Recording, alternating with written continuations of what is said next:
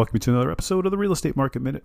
My mission is to help you better understand the latest trends in the U.S. real estate market and share with you my analysis and industry expertise. I want to help you gain an advantage and feel confident when you are buying and selling real estate. I'm your host, Mark Salib. I'm a passionate real estate professional, advisor, investor, and love what I do. All right, so I want to get into the way population growth and migration changes real estate.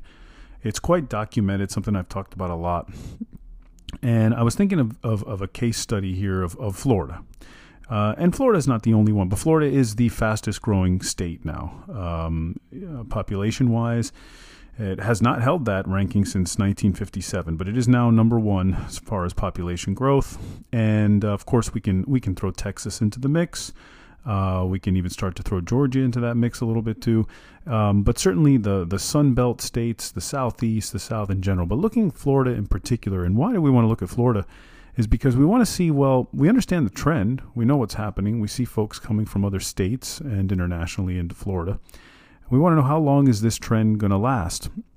And I started to think about, first of all, Florida, obviously it's less expensive than some of the other areas, like where people are coming from, some of the areas in New York, California, and internationally from other places like Toronto and things like that.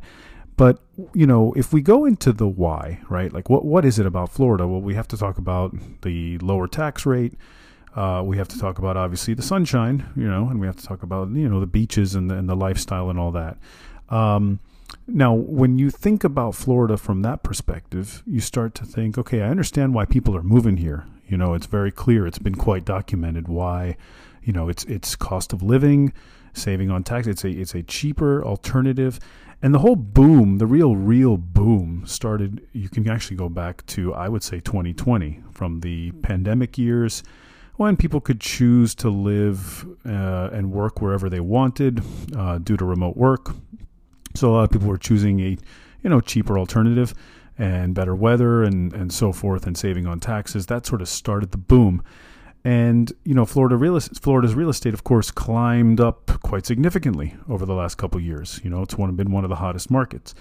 And when you look at that trend, you start to ask yourself, well, how long can this last? Where is this going, right? And so the trend is developed from, obviously, an interest in movement, right? There's a clear interest in the migration and the movement because of the weather and all that. But there's also this sort of, okay, why...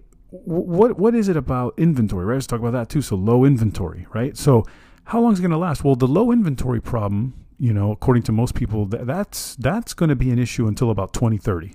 It's around 2030, okay, that most government officials and most of the people and folks that study this say that's when population is going to sort of match the amount of inventory. So now, inventory problem solved by 2030, so expect demand to outweigh supply in Florida for the coming years.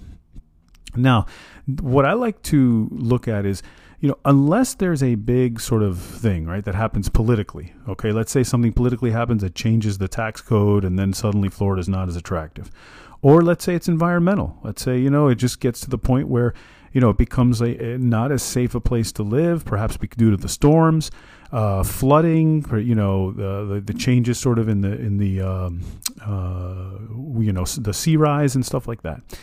I think those are the two factors that you look at. But then the other thing you're going to have to see is, all right, if Florida is going to, say, not change much from the political environmental standpoint and inventory is going to remain, what is something that I've seen in the past? Well, in the past, I actually always equate this to the California gold rush. If you think back to the 1840s, how long did that last? Well, it was 1849, by 1848, let's say.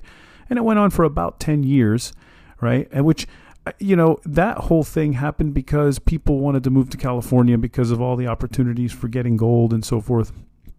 And, while the reasons are different, it did last about 10 years until it started to kind of taper off.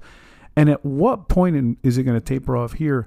It's about the market, right? It's about when are these prices, when is it not going to be as affordable as another place like a New York, California, and so forth?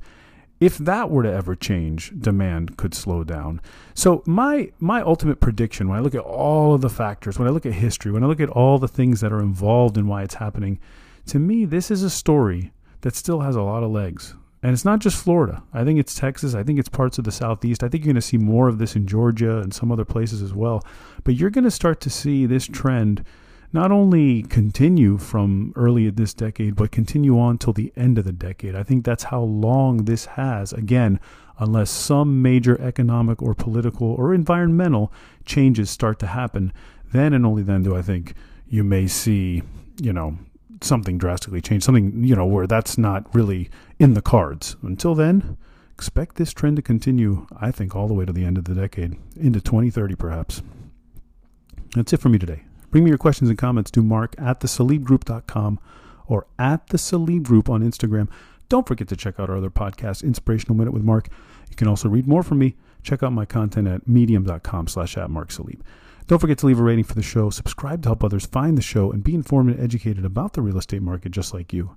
See you on the next Real Estate Market Minute podcast.